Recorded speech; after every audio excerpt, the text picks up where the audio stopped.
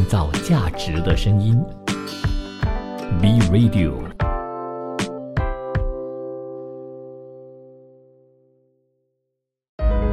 聆听世界的声音，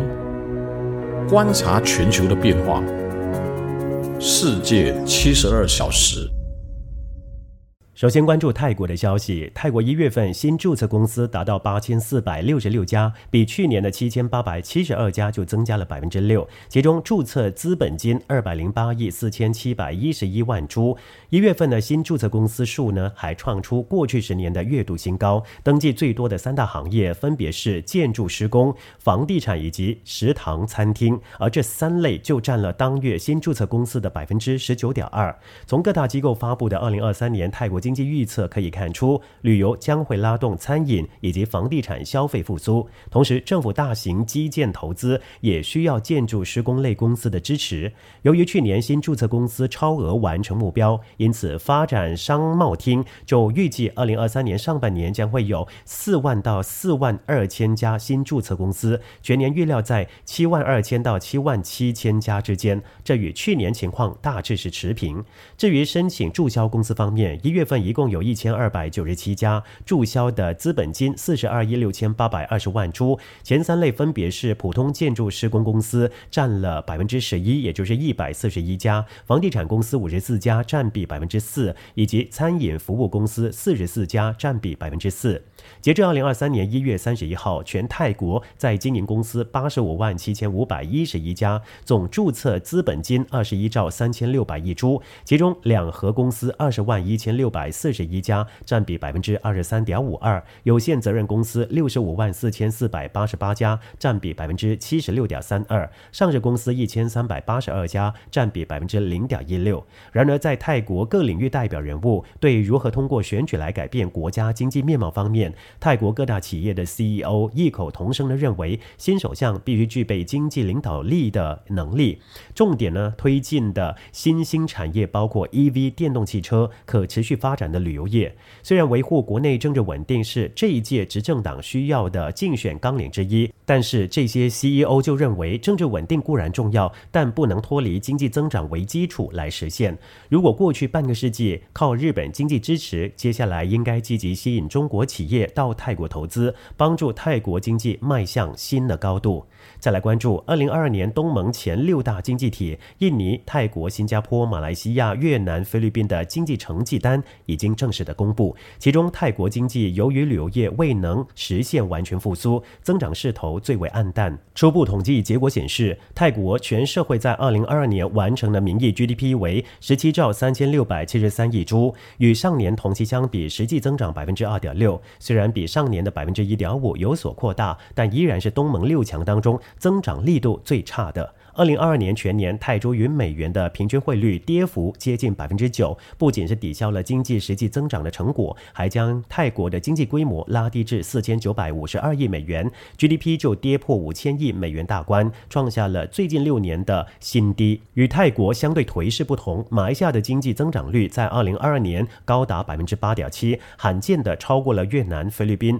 在东盟6强中最为耀眼，完成的名义 GDP 也因此提升到1兆7881亿8400万令吉，大约是4064亿美元。至于越南，全社会在2022年完成的名义 GDP 大幅提升至9513兆3270亿越南盾，与上年同期相比实际增长 8.02%， 经济增长率低于马来西亚，但是越南盾与美元的平均汇率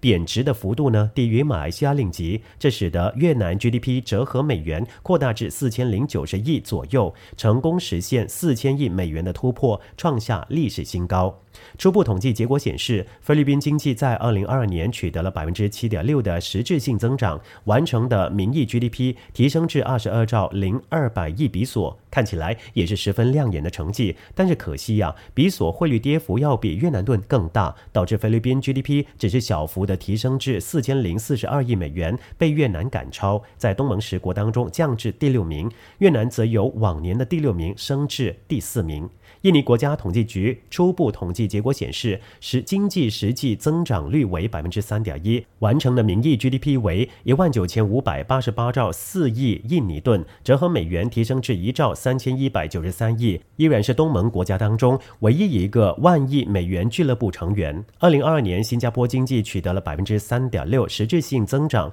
完成的名义 GDP 为6435亿4580万新元，大约是4667亿美元。在东盟当中，仅次于印尼和泰国，继续排名第3。但是新加坡人口较少，不到564万，人均 GDP 在2022年达到了 8.28 万美元，是东盟其他国家难以媲美的。整体来看，东盟国家经受了新冠疫情、全球经济放缓的冲击，除了旅游等少数产业还未实现完全复苏以外，包括金融、制造、建筑、信息、采矿在内的许多产业在2022年都获得了较快的发展。至于刚刚提到印尼政府就公布了一系列税收减免优惠政策，吸引公司以及人民搬迁到婆罗洲岛的东加里曼丹省的新首都努桑塔拉。任何银行和保险公司如果在2035年之前对新首都进行投资，就最多可以在25年内无需缴纳所得税；在2045年之前进行投资，就可以在20年内享受免税政策。这只是印尼政府为呼吁企业支持总值600万亿卢比，也就大约395亿美元的迁都计划而出台的系列优惠政策之一。各项优惠政策将会延续到2045年，也就迁都计划完成的时候。印尼正在多举措的吸引投资者，助力实现佐科威总统的愿景，也就建立一个完全使用可再生能源以及先进技术的首都。截至目前，已经有20家国内外投资商表示有意对新首都努桑塔拉进行投资，其中部分公司已经签署了合作协议。据悉，新首都的基础设施和物流系统已经开始建设，包括了水库、道路、总统和副总统行宫，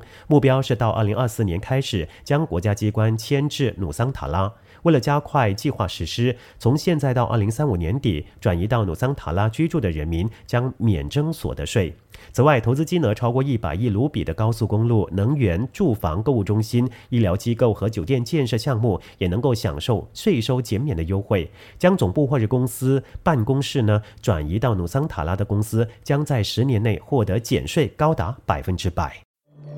创造价值的声音 ，Be Radio。关注国际新闻，美国最新核心个人消费支出 PCE 指数增幅高于预期，加剧了通胀上升的忧虑。市场原本期待美联储和主要央行将结束升息循环，投资者在今年初纷纷涌入固定收益的理财产品。追踪平等较高的政府和公司债券的彭博指数1月就上涨了 4%， 这是今年以来最好的开局。但好景不长，美联储首要通胀指标 PCE 指数从12月到1月增长了 0.6%， 高于预期，由此就导致债券殖利率上升，扰乱了股市涨势。标普500指数过去一个星期跌了 2.7%， 债券基金也发生逆转。摩根大通的数据显示，1月份飙升的新兴市场债券上一周就出现了自去年10月以来的最大资金流出。数据显示，在1月份净流入39亿美元之后，2月份到目前为止，全球超过70亿美元资金从垃圾级的公司债券基金流出。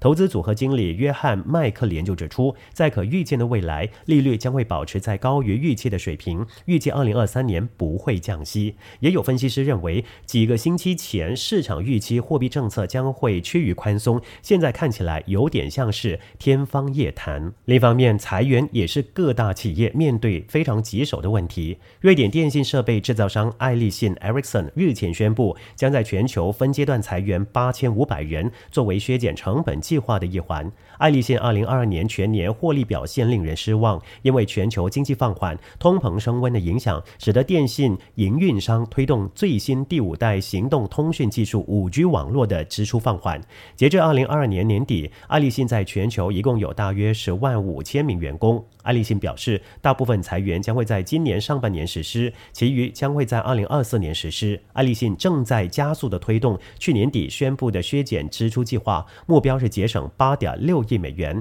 至于德国化工巨头巴斯夫集团也说，鉴于去年盈利大幅下降以及能源危机带来的沉重负担，公司计划在全球裁员2600人，其中65%的裁员在德国。去年巴斯夫宣布了一项成本削减计划，目标是从2024年起，每一年在生产之外削减成本5亿欧元，其中一半的削减额度将会在路德维希港总部完成。巴斯夫将会关闭路德维希港几个能源密集型生产设施，包括了一家合成氨厂和相关化肥设施，这将在路德维希港削减大约700个生产岗位。根据报道，从2026年底开始，路德维希港的调整计划每一年将为公司削减2亿欧元以上固定成本。除了成本削减计划，巴斯夫还计划采取结构性措施，更好地装备路德维希港的主要工厂，以应对越来越激烈的长期竞争。巴斯夫是一间大型国际化工公司，在39个国家生产各种产品，并与170多个国家的客户有商务往来。巴斯夫年营业额大约726亿美元，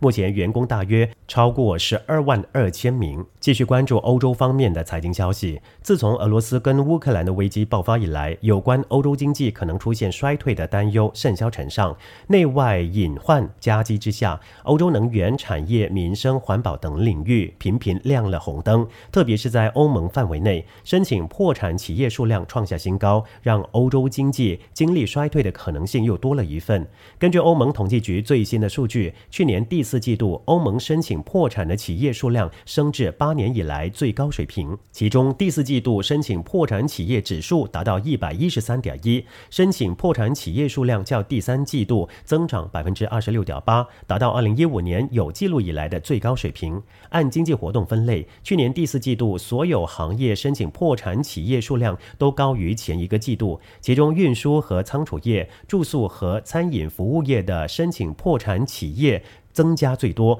环比增长 72.2% 以及 39.4%。 从企业规模来看，中小企业处境更加的艰难。法国商业数据公司阿尔塔雷斯公司就指出，由于能源成本上升，法国去年申请破产企业数量较2021年增加 50%， 而陷入破产困境的中小企业数量较上一年就增加 78%， 而且有30%以上在第4季度正式提出破产的申请。中小企业破产将会导致整个经济网络受到影响。至于欧盟企业频频陷入困境的原因，观察人士就认为这与经济增长放缓、经营成本飙升、政府援助减少等等密切相关。乌克兰危机升级以来，欧盟追随美国对俄罗斯施加多轮制裁，反噬效应日益的显现。欧洲陷入能源危机加剧、供应链阻滞未解等等的窘境，企业外部环境越来越艰难。1年来，能源和大宗商品价格上涨不断向消费者传导。今年1月，欧元区通胀率达到 8.5%，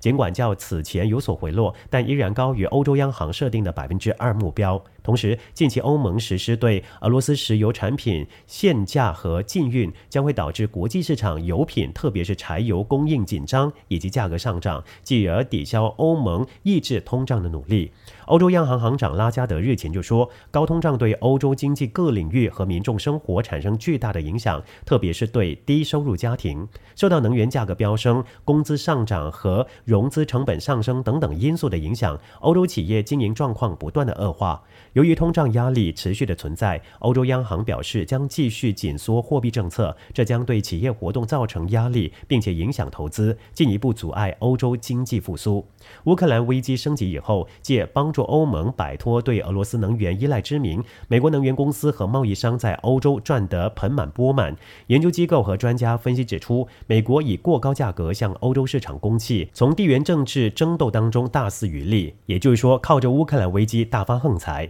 欧盟统计局最新数据显示，2022年美国重新成为欧盟第1大货物贸易伙伴，其中欧盟从美国进口额增长达到 53.5%， 能源贸易增加以及能源价格暴涨功不可没。近期还有消息人士揭露，由俄罗斯经波罗的海向欧洲输送天然气的北溪管道遭遇爆炸，是美国军方在总统拜登授意下所为。建筑业者表示，在欧洲能源成本飙升以及美国保护主义立法的双重作用下，整整个欧洲正面临去工业化的风险。如果欧盟不着手干预，越来越多欧洲公司可能前往美国，这种可能性对欧洲来说非常的危险。感谢你收听今天的节目，我是金川，明天我们再会。创造价值的声音 ，B Radio。